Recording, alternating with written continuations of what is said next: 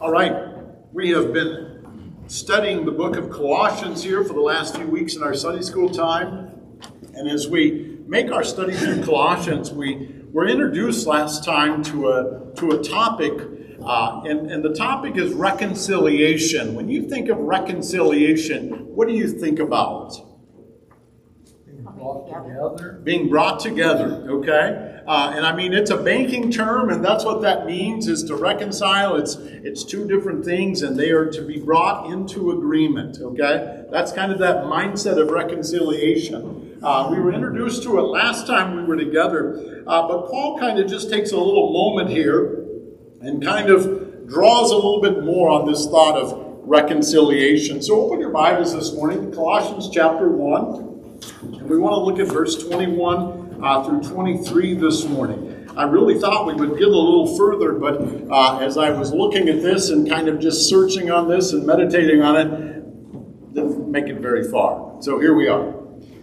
So Colossians 1 verse 21 says this, "And you, who once were alienated and hostile in mind, doing evil deeds, he is now reconciled in his body of flesh by his death, in order to present you holy and blameless and above reproach before him. If indeed you continue in the faith, stable and steadfast, not shifting from the hope of the gospel that you heard, which has been proclaimed in all creation under heaven, and of which I, Paul, became a minister." Now, as we look at this, and Paul says here in verse 21, "And you." Who is Paul speaking to here when he says, "And you"? Okay, these are the believers of Colossae, aren't they? He's writing this to a group of believers, and they are located in the city of Colossae. So this is the Church of Colossians. First Federated Church of Colossae was the name of the church. And so that's who he's writing to. That's who he's addressing in this passage, is a group of believers. Now, when you look at this, and you see the next three words here, and I'm reading the English Standard Version, but the next three words are, "who once were." Now, as you think about that in grammatical terms, what grammatical term is he using there? Past, present, or future? Past tense here, isn't it? Okay, so he's speaking to them of their condition that once was. Now, as he shares about this former condition, what do you see about this former condition? What are some points that he makes here in that verse? They're alienated. They're alienated. When you think of alienated, what does that mean? What do you think about? Really separated. Okay, separated, okay. Yeah. Separated. Separated, okay. Left alone. Left alone, okay. An outsider.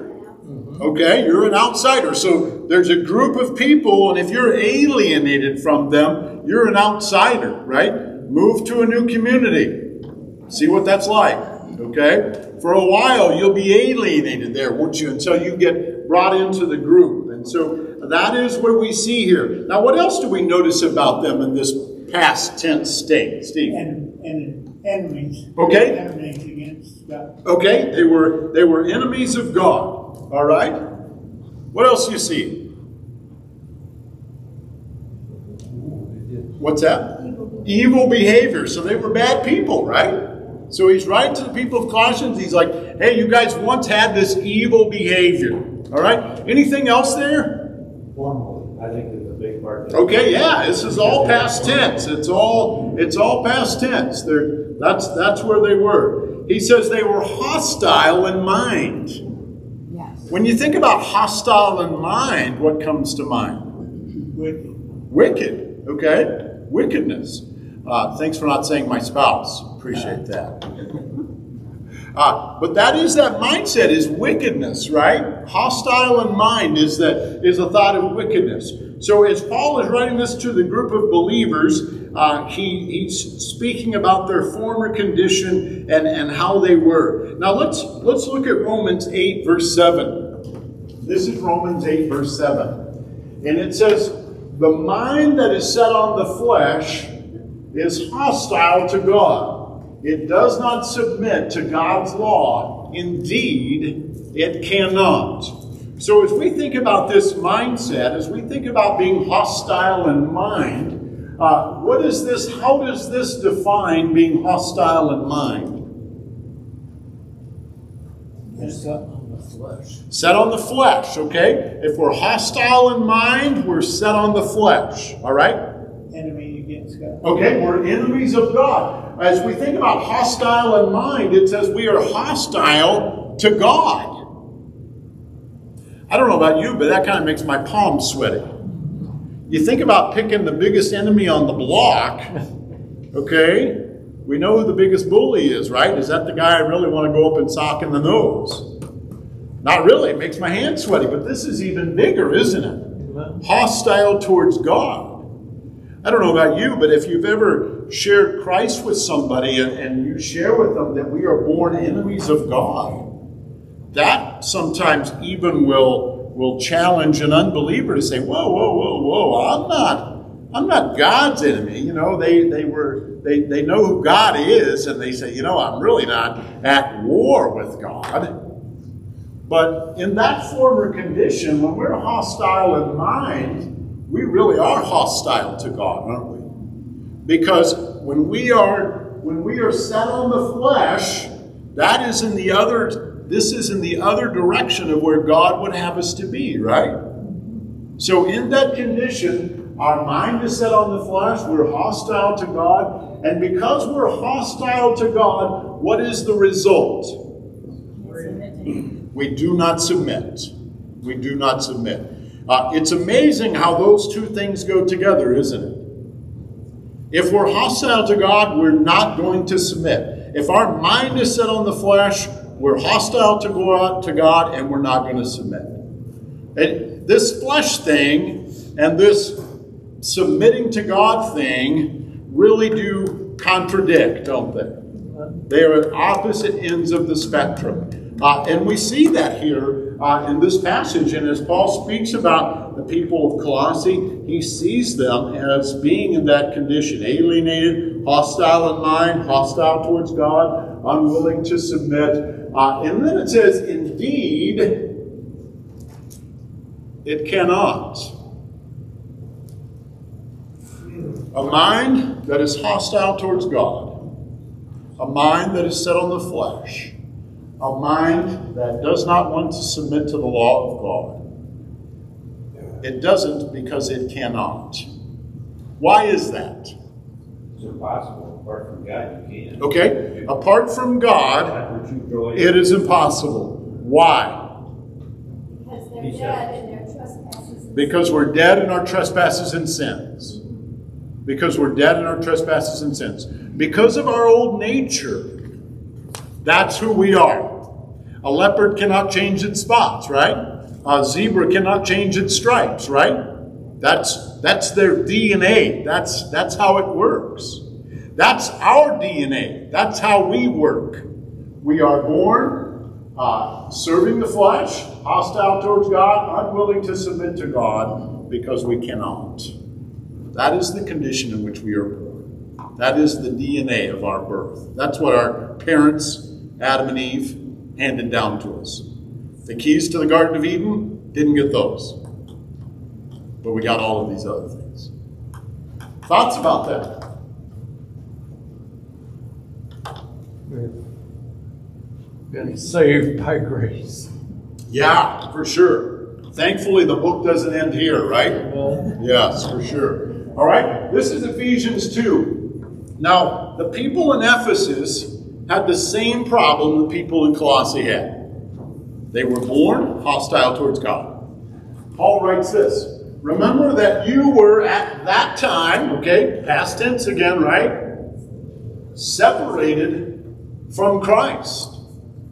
Alienated from the commonwealth of Israel, strangers to the covenants of promise, having no hope, without God in the world. So Paul, as he's writing this to the people of Ephesus, he lists some other problems that they have in that prior condition, right? That condition that we're born into, that DNA makeup that we have. Not only are we hostile towards God, but we're separated from Christ. That's our condition. That's what we're born into. Hostile towards God, separated from Christ. And then he says, alienated from the commonwealth of Israel. What does that mean? They're Gentiles, that's right. So Israel is God's chosen people, and here is Ephesus, a bunch of Gentiles. He says you guys are separated from Christ. You didn't have any relationship with Christ, and you don't even have the promises that God has given Israel. Because you're alienated, you're an outsider even to the promises of Israel. So you really don't have any hope. That's the condition you were born into. Congratulations, that's your DNA. Okay? He says you were strangers to the covenants of promise, that's being outsiders of the commonwealth of Israel, having no hope. Having no hope. That's a terrible thing, isn't it? I mean, when we talk to people and they have no hope, and not even in regards to their relationship with Christ, but when they look at a situation and there's no hope there, it's a pretty good chance I'm going to lose my job. I have no hope that my job is going to be saved. When we are in that state, it's pretty discouraging, isn't it? It's pretty discouraging. Paul doesn't say, hey, you know what, we were hanging in there. It's okay, grab some Post Toasties and be happy. He says, hey, you know what, he just calls it like he sees it. He calls it like it is. You had no hope. Without God in this world, without being separated from Christ, you have no hope. There's no other way. There's no gray area there. It's pretty black and white or black and orange, however you want to look at it. All right, that's where he's at. All right? Now, unfortunately, he goes on to share with the people of Ephesus the consequences of being alienated from God. Let no one deceive you with empty words, for because of these things, the wrath of God comes upon the sons of disobedience. How does he know they are sons of disobedience? How does he come to that conclusion? By their fruit. What's that? By their fruit? Okay. Not acting like it, but Okay. believing it. Not acting like it? Not believing in him? Okay. You're believing in the devil instead of him. Okay. Because they're following the devil instead of him? All right. We're sons of disobedience, okay? As we think about being sons of disobedience, we are hostile towards God, aren't we? Because we are born hostile towards God, we are sons of disobedience. Because of that, we are sons of disobedience. What's that? And the wrath of God is on. Okay. And as a result of that, being sons of disobedience, being against God or opposed to God, the wrath of God is upon us. The wrath of God is upon us. That's what Paul is saying, and that's what Paul is sharing here with the people of Colossae. That's what he's sharing here with the people of Ephesus. That is their condition. That's how they were. That's their DNA. That's where they were. As we look at this today, we can see what's happening to this nation as disobedient, sons of disobedience Right. today. Exactly. And Exactly. it's just a sad situation. Yeah. Yeah. And unfortunately, it's never happened before this year, right? I mean, isn't this what's been going on since Adam and Eve made the choice? Right. Okay? At that time, 100% of the world lived in rebellion against God. Okay? And as we move on, as we see that happening, I mean, we see veins of it. We see evidence of this. And as we think about this, on our own, there is no escape, is there? On our own, we have no hope. That's what we see here in this, that we're reminded of here. All right? Now let's go back to Colossians 1 and look at verse 22. Verse 21, speaking in past tense, right? Notice what he says in verse 22. He has now. What is that? Past, present, future. Present. He has now reconciled in his body of flesh, his death, in order to present you holy and blameless and above reproach before him. So what took us from past tense to this present tense? Jesus. Jesus Christ. Jesus Christ. He's the one who reconciled us, isn't he? We didn't reconcile us. He reconciled us. And notice it says, he has now reconciled us in his body of flesh by his death. That's how it's been reconciled. That's how we've been reconciled.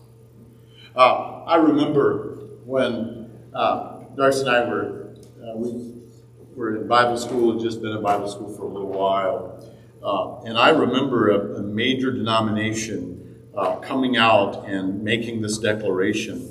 They said, one of the things that we need to do, and this was a higher up in this denomination, they said, one of the things that we need to do is we need to get away from the death of Christ. We need to get away from the blood of Christ.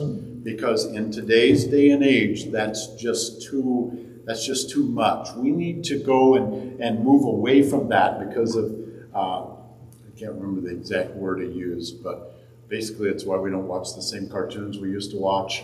Okay? It's just too much for us. We can't handle that. So we need to move away from that. When we get away from the death of Jesus Christ, what do? We have nothing. We go back to that hopeless state, don't we? We go back to that hopeless and helpless state. But it's the death of Jesus Christ that reconciles us to God. Okay? So God is here and he says, the wages of sin, all have sinned and fall short of the glory of God. So we all miss the mark, okay? So this is all of us. A couple of you are a little lower, but we'll just do the average, okay? So this is all of us, okay? But God reconciled us in Christ Jesus. So God brought us up to his level. Amen. With Jesus Christ. He made him who knew no sin to become sin on our behalf, that we might become the righteousness of God in him. Okay? So God did that for us through Christ. We did not do that ourselves. So our old DNA is awful. But we need to be born again. Amen. Because when we are born again, we are placed in Christ. We are reconciled to where the Father would have us to be. No more separation. No more separation. No more alienating. But it has to happen through Jesus Christ, doesn't it? Christ is the one who reconciles. Any thoughts about that? He's the only way. He's the only way. Acts 4:12 tells us that there's salvation in no one else, right? It's only through him. And Okay? apart from Christ, there is no hope. Apart from Christ, there is no help. No hope. No help nor no hope. Yeah, right. Both of those. In our former life, we love to sin. We didn't think nothing of it. Certainly. And you can tell when you're born again because now you hate that. You do everything you can not Yeah. to do that, even though you're It's a change of everything, It's isn't it? repentance. And Yeah. you know, we Yeah. only now we hate that and we love what's It's a change of everything. That is so true. Only he can do that. Yeah. Any other thoughts? Yes, Steve. Now you're going to have hope that you're going to be with him. Yes. Yes. Changes our whole outlook on the future, doesn't it? We have assurance instead of being without hope or not sure. We have that assurance because of what Christ has done. And he gets all the glory. And he gets the glory. That's exactly right. That's exactly right. Now, as we think about this, and we think about the condition that we are in, and the hopeless and the helpless state we are, the only way it's possible for sinful man to be reconciled is through Christ. There is no other way. It says there in verse 22, in his body of flesh by his death, in order to present you holy and blameless and above reproach before him. So, holy and blameless and above reproach. So, when Satan comes to the Father and says, you know what, that Darren Lemon is just a worthless individual. And Jesus Christ says, he's with me. And Satan says, but, and Jesus says, he's with me. And God the Father looks at Jesus and says, okay, he's with you. You're free to come in. Okay? That's the only way it's possible. And so even the accusations that Satan makes, I'm with Jesus. I'm with Jesus. I'm in Christ. That's what I have. I don't have another leg to stand on because I'm a lemon. That doesn't help me. My DNA is so faulty that even though I am over 6 foot, still faulty DNA. Born separated from God, but in Christ, I've been reconciled. Because he was our substitute. He took our place. Because And of his death. He bore our sins. Because of his and death. gave us his righteousness Yeah. based on what he accomplished Yeah. on the cross. Nothing that we did. Yeah, exactly. We just believe. Exactly. He made him who knew no sin to become sin on our behalf. Yeah. Now, look in your Bibles to 2 Corinthians. And I was going to put this on the wall, but I just want you to look here and find it in your own Bibles. Maybe someday we'll do a study on 2 Corinthians and we'll pick this apart further.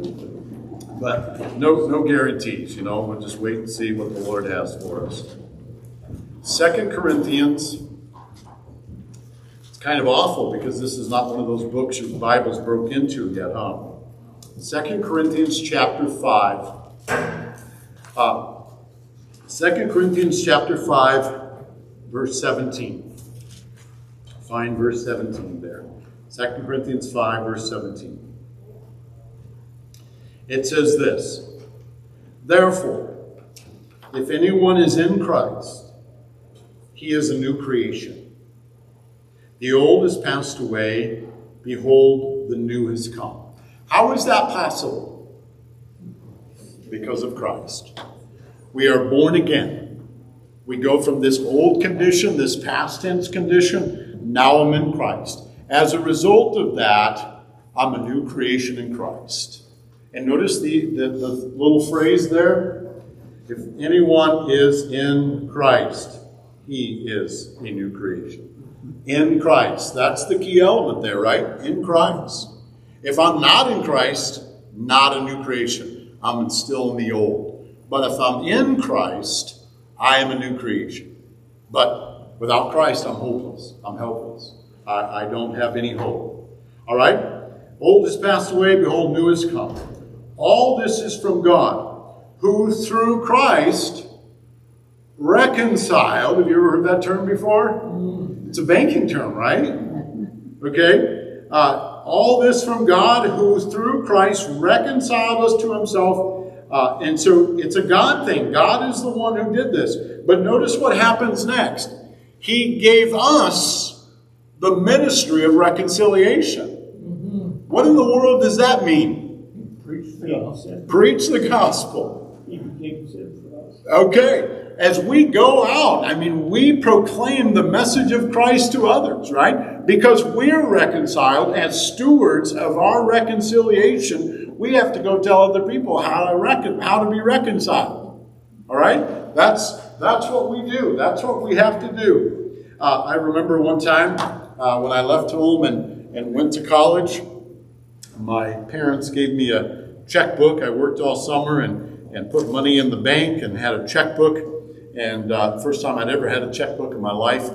Before it was just always cash. I just always had cash, and so that was how I lived. But so I had a bank statement, and I did really good for like 4 months. I was doing well, and I had put all of my money in savings, and then I would transfer out a little bit at a time into my checking, and then write checks against that. And so 3-4 months go by, and I was doing pretty good. I get a phone call from my mom a little bit into December. She goes, "Hey, when's the last time you balanced your checkbook?"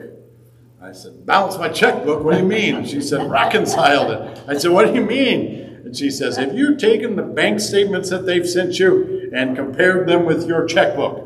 And I'm like, "No, I've seen those come in, and they have all my canceled checks. I have them in the drawer, but that's all I have." Remember when your bank used to send you the canceled checks? Yeah. Now they don't do it anymore. My writing was terrible. But I had never reconciled anything before. So I had to learn that, okay? But my mom, knowing how to reconcile, showed me how to reconcile, okay? And so so as we think about this, we were born with that terrible DNA, not being reconciled with God. Now we are reconciled. We know the secret, right? So now we're in the business of reconciliation. So we go out and help others reconcile to God. And so that's the ministry that's been handed to Paul. That's the ministry that's been handed to us.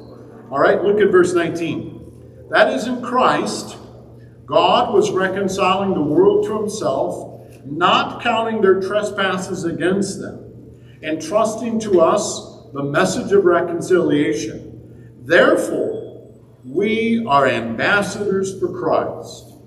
God making his appeal through us, we implore you on behalf of Christ, be reconciled to God. For our sake, he made him to be sin who knew no sin, so that in him we might become the righteousness of God.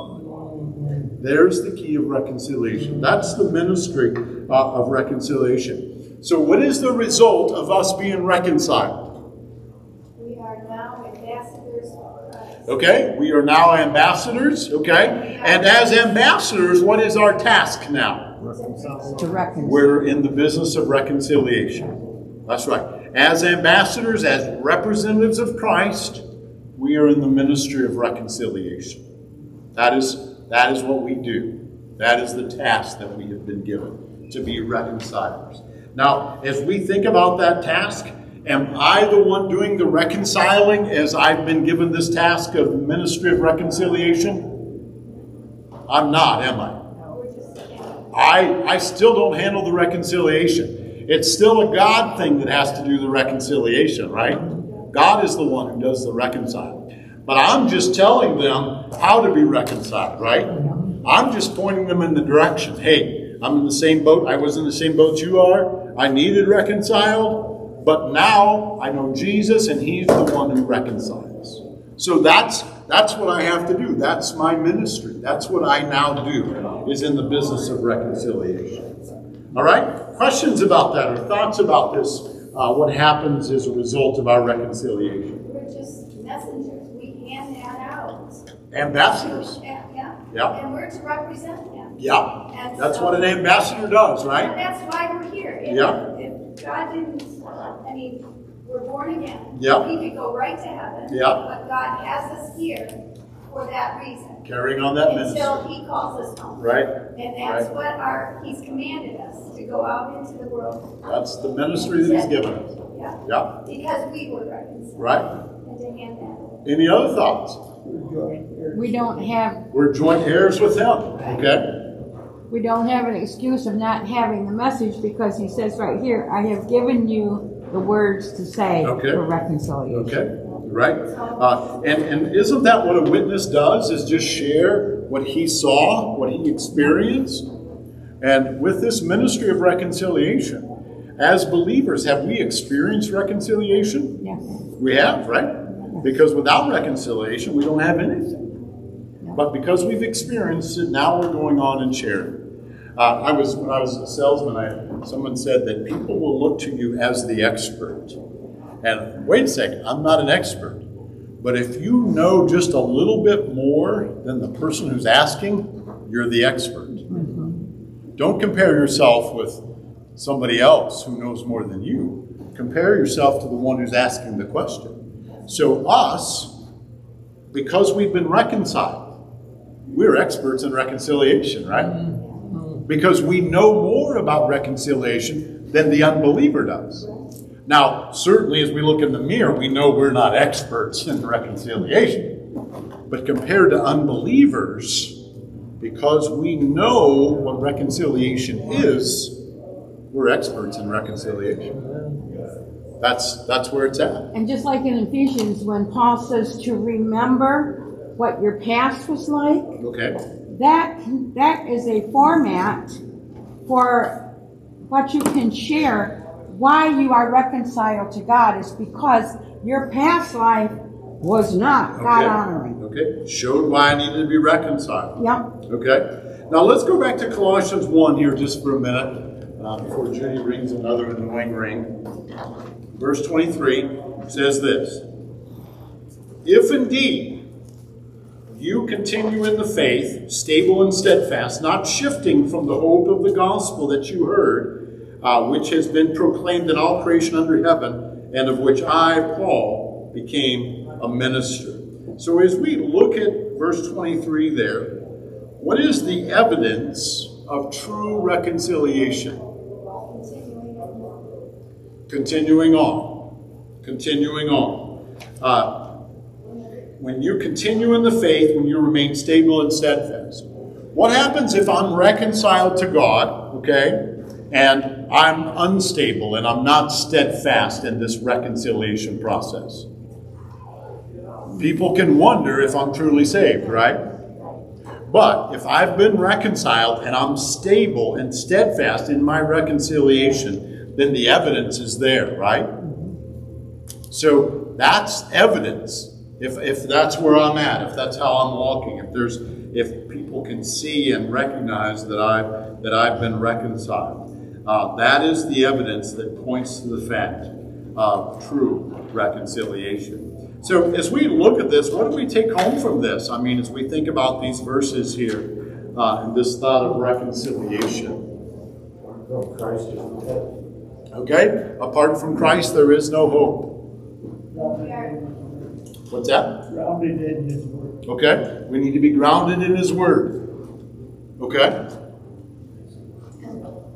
We are ambassadors to Christ. Okay. We are commanded to go out into the world Okay. and proclaim His As message. a result of our reconciliation, we are now ambassadors, and it's up to us to go and to proclaim. Okay, that's what you were thinking too. I think as I look at this and I think about this, I think the first thing that I have to do is to make sure I'm reconciled, right? I mean, it's easy for me to look and say, okay, the Joneses really need reconciled, and the Smiths, well, they're keeping up with the Joneses, so they need to be reconciled. Okay? That's easy for me to do. But I need to make sure that I've been reconciled. And if I am sure, stable and steadfast in my reconciliation, and I'm certain of that, then I can go help the Joneses and I can help the Smiths and share with them about reconciliation, right? But it does all begin with Christ, doesn't it? It all begins with Christ. All right. Well, let's have a word of prayer, shall we?